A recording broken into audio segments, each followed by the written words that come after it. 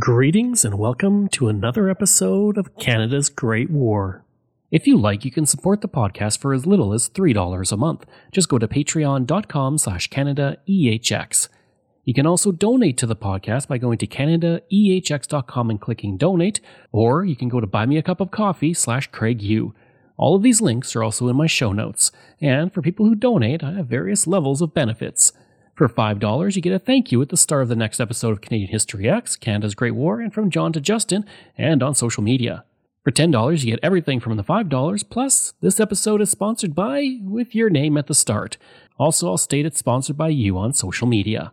For $20, everything from the $5 and $10, plus a second episode sponsored by you, and promotion of something you're working on.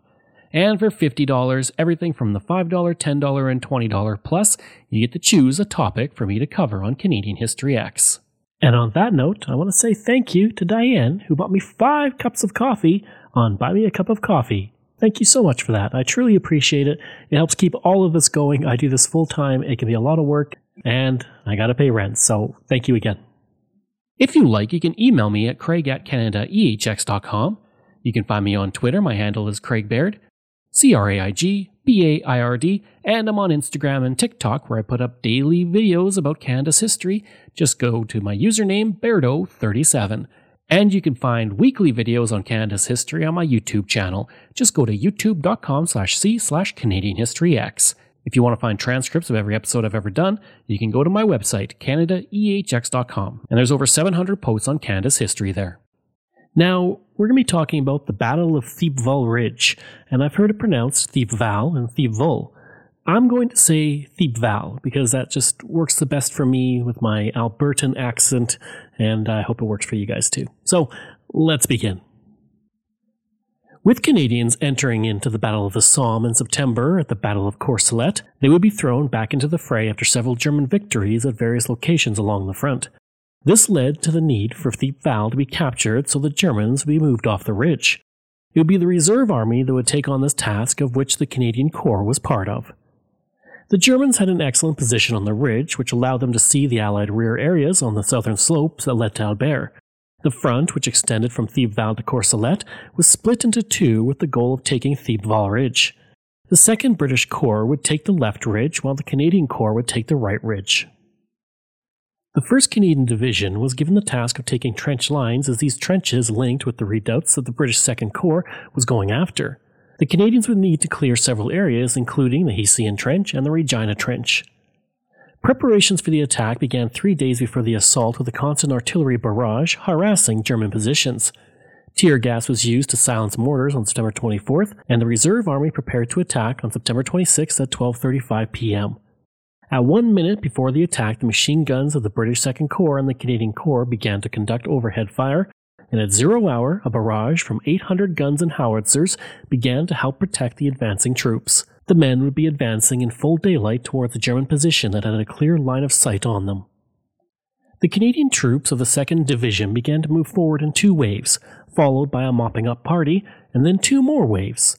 The 6th Brigade was immediately successful, with the 29th Battalion taking the enemy frontline trenches northeast of Courcelette within 10 minutes. The 31st Battalion would encounter machine gun fire from the Germans and manage limited gains of land. The 28th Battalion was ordered to make another attack on the Bapaume Road with their 2 remaining tanks. Unfortunately, 1 tank broke down before ever making it to the starting line, while the other was destroyed by the Germans after they saw it stop outside battalion headquarters. The 3rd Brigade then sent the 14th and 15th Battalions, with both meeting heavy resistance from the Germans. Despite this, the 14th made good progress towards Sudbury Trench and was able to take 40 prisoners, and by 1 p.m., the battalion was moving forward to the eastern part of Kenora Trench to take its final objective. The taking of the objective was described as such, quote, "It seems that the machine gun barrage gave warning to the enemy of what to expect.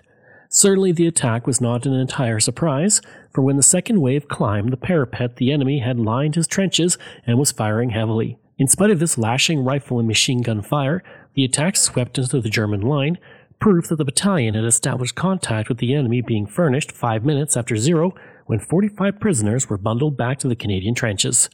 Little desire to fight was shown by the enemy at this stage, the number of dead bodies strewn about indicating that the preliminary bombardment had inflicted heavy losses." End quote. Unfortunately for the 15th Battalion, they were meeting unexpected resistance from the Germans, while the 31st Battalion was also held up on the left flank of the 14th. This resulted in the 14th being exposed on both of its flanks, and the Germans started a heavy counterattack. Kenora Trench would see a great deal of combat, with Germans sending in bombing parties and machine gun fire erupting over the next 2 days. By September 27th, the trench will have changed hands twice, and the 14th Battalion was forced to fall back towards Sudbury Trench. The fighting in the Kenora Trench is described as such, quote, "The men of the Royal Montreal Regiment were experiencing a severe test of their courage and endurance. Both flanks remained in the hands of the enemy, as the 31st Battalion on the right had been checked short of its final objective, as had the 15th on the left. 3 German counterattacks were launched during the afternoon, but these were beaten back and left a number of prisoners in Canadian hands." End quote. By 3 p.m. of the 27th, with 2/3 of the trench fallen, the only officer alive and unwounded was Lieutenant Holliday, who retired into a reserve trench where he saw to the evacuation of the wounded and issued the order to withdraw. The 16th Battalion would arrive to reinforce him and his men, and Holliday then collected 17 men, and with these men went back to take the trench. The attack with this small force was described as such, quote, "Amongst his men he distributed 7 tins of water, a shortage of which had caused some inconvenience the previous day. What the Germans in Kenora Trench thought when the spectacle of an attack by 17 men presented itself, no one will ever know. Perhaps they imagined that the water tins contained Canadian frightfulness. By that as it may, the majority fled, some half-dozen surrendered with little more than a show of resistance." End quote. In the diary of the 16th Battalion, the soldiers came upon a German trench and saw a grisly scene before them. They relate, quote, "The trench, about 80 yards long, was a gruesome spectacle. The Germans had manned it in force, but instead of standing on the fire step to fire over the parapet, they had come out and lain on the slope in front. The shrapnel of the supporting artillery had found the range of this ground to a nicety. A few of the enemy had been killed where they lay. Others had struggled to get down into the trench again, but had been caught up in the artillery in the act, and they were found by the 16th hanging over the parapet head downward dead. On the bottom of the trench lay many dead and dying, including a machine gun crew rushing their gun into action, who were killed to a man." End quote. The 2nd Brigade was required to advance over the highest point of the ridge, with the 5th and 8th Battalions attacking on the right and left, and the 10th Battalion reinforcing each with a company of troops. Machine gun fire was heavy and rained down on the Canadian troops, but the Canadians were able to make it through, and they began to take the trenches. By the night of September 26th and morning of September 27th, the operation was considered to be a success so far, and the British had managed to secure all of Thiepval except for a small corner of the village, as well as the western half of the Zellern Trench. Unfortunately, the Germans still occupied the high ground of the ridge. In a letter home published by the Regina Leader-Post, it states, quote, "We went over hopping the parapet simultaneously with the opening of a barrage of the fire of the Zellern Trench, our first objective. The battalion was magnificent, not a man showed a sign of funk, and the charge was really a walk, held up at intervals to let out barrage life." End quote. The writer would describe the actions of Lieutenant Cresswell, stating, quote, "He was having the time of his life, rooting Germans out of dust-outs and shell holes and collecting odd souvenirs here and there. I saw him at one shell hole revolver in a hand where a German was hiding. The German popped out and started to beat it. 'Come back here, you fool,' shouted Cressy, but the Hun kept on running. Cressy leveled his revolver, but was loath to shoot the man in the back since he was obviously running because he was rattled." End quote. With the ridge still in the hands of the Germans, the 2nd Canadian Division was ordered to secure the front line northeast of Courcelette, while the 1st Division was to attack Regina Trench to link up with the British. It was the hope of General Byng that the Canadian Corps would have Kenora and Regina Trenches completely in their hands before the 1st Canadian Division relieved the 2nd Canadian Division. Unfortunately, Kenora Trench was lost the morning of the 27th to the Germans for a second time. The 14th Battalion was sent in to make a final attack at 2 a.m. on September 28th. Only 75 men were available after 2 days of fighting, and the attack was hampered by German flares, mud, and rain. The assault was called off within half an hour. This one battalion was hit hard by the battle, losing 10 officers and 360 other troops over the course of the entire battle. The 15th Battalion would suffer as well, losing 2 officers and 115 soldiers. Another 10 officers and 213 soldiers had been wounded, 1 man was gassed, and 2 men were taken prisoner. The 31st Battalion would see 60 men killed, 209 wounded, and 113 missing. Kenora Trench would remain in the hands of the Germans for 5 more days, while the Regina Trench would stay with the Germans until October 21st. A renewed attack was conducted at noon September 29th with the 3rd Canadian Division, and this would result in heavy hand-to-hand combat and 300 yards of trench gained. By the next day, the Germans had regained 200 yards of that trench. By the end of the battle, the 1st Canadian Division had suffered heavy losses, with the total losses in the battle concluding the British being 12,000. An official correspondent would see the high death toll differently, stating, quote, "This great success was won at a very small cost, thanks in part to the excellence of the artillery and in part to a real collapse of the German defense." End quote. The Vancouver Daily World would describe the scene after the battle, stating, quote, "A blackish heap of dirt on the crest of a ridge is all that remains of Thiepval. On the top of that heap there still rise a few black sticks, tree trunks slivered and hewn by shell fire, which have escaped being downed by a direct hit." End quote. Most of the initial news reports would center on the British taking Thiepval, but the Western Association Press would also mention the Canadians, stating, quote, "There is little doubt that the Canadians were engaged in the most recent fighting on the Somme." End quote. Lieutenant Charles Edwards Reynolds took part in the battle and would receive the Distinguished Service Order for an attack on German positions that were firing on the 29th Battalion's position. Along with Sergeant W.A. Tennant, Reynolds led the attack, killed 2 German officers, and the strong point was taken. Tennant and Reynolds were the only 2 men to survive from the party. W.M. Scallon, a former employee of the Regina Leader, was awarded the military medal for his actions in the battle. He was awarded the medal for carrying on under difficult circumstances according to the official report. Sadly, Scallon would not survive the war, losing his life on April 10, 1917. On September 28, 1916, Clifford Wells would write home to his family in Canada the following description of the battle, quote, "There was a heavy bombardment on at the time, and the sight was so wonderful that I halted my party for a quarter of an hour to watch the show. All around us gun flashes were lighting up the sky, the sound of the guns merging into one interrupted roar. Overhead, a couple of searchlights were searching the clouds for hostile aircraft. In the distance, you could see shells bursting over the trenches, the shrapnel shells bursting in the air with a red flash, the high explosives bursting on the ground with a whiter light. Flares by the score were being shot into the air along the line, some of them white, some red, some green. It was a sight which no words can adequately describe." End quote.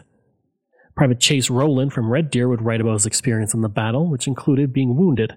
He would state, quote, "A large Fritz shell landed right in our quarry, and I got 3 pieces of it. One broke the first finger close to the hand, another slashed the second finger but did not break it, and a shrapnel bullet hit me just below the collarbone, about an inch to the right of the center, and passed straight through, broke the 4th rib behind and stuck about half an inch under the skin of my back. It's sore where it is, but my lung was a fright for the first 2 weeks." End quote. As Rowland recovered, another shell came in 2 minutes later and exploded next to him. He would state, quote, "A shrapnel ball the size of a marble hit me in the palm of the hand and stopped just under the skin near my wrist. The doctor took it out 2 days ago. Lucky it hit no bones." End quote. Corporal Alan Roughton would write home to his mother of the battle, stating, quote, "We had only gone 30 yards when I got hit in the thigh and arm and I was rendered hors de combat.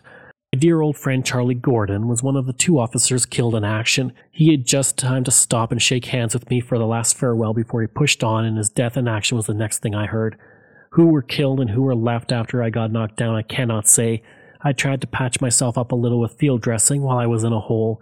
I didn't make much of a job of it, and had to wait for an hour or 2, and then I managed to make my way to the dressing station. It was slow work, but I made it safely through. I was all in when I got there." End quote. Lieutenant James McNeil, who had been the mayor of Vegreville, Alberta, would write home to his wife about the battle, stating that the ground was quivering and throbbing and that he was in the midst of the wildest bombardment of the world had ever seen. He would sadly lose his life only a short time later. Lance Corporal W.J. Carey, a sniper, would advance with Lieutenant J.C. Andrews and begin firing on the German troops until his rifle barrel was red hot, and he would be awarded the military medal for his work in the battle. I hope you enjoyed that episode and our look at the Thiepval Ridge. If you did, please leave a rating and review. Next week, we're going to look at the Canadian Navy. If you like, you can email me at craig@canadaehx.com. You can find me on Twitter. My handle is Craig Baird, CraigBaird, and I'm on Instagram at Bairdo37. As well, again, if you want to support the podcast, you can for as little as $3 a month. Just go to patreon.com/CanadaEHX. And you can donate to the podcast by going to CanadaEHX.com and clicking Donate. I'd also like to thank all of my wonderful patrons, and I apologize if I get any names incorrect. Michael Matthews, Joanna Parker, Jeff Dahl, Vobs, Robert Page, Richard D., Colin Johnson, Jeff Hershey, Kyle Murray, Steve Paikin, Matthew Gartho, Lionel Romaine, Dr. Bob Turner, an anonymous patron that I truly do appreciate, Randy Hayden, Doug Campbell, Reg W., Deborah Carlson, Francis Helbling, Nick Zinri, Shannon Marshall, Clinton Martinez, Dimitri Chauve, Aaron O'Hara Myers, Robert Dunseith, Todd Casey, Catherine Roy, Luke S., JP Bear, Jason Hall, Phil Maynard, and Iris Gray. Information comes from CanadianSoldiers.com, Vimy Foundation, Metal Floss, 15th Battalion CEF.ca, Alberta Past and Present, History of Vegreville, The Story of the Royal Regina Rifles, History of the 16th Battalion, Royal Montreal Regiment, London Times, Vancouver Daily World, Regina Leader Post, The Red Deer News, and the Calgary Herald. Thanks, and we'll see you again next time.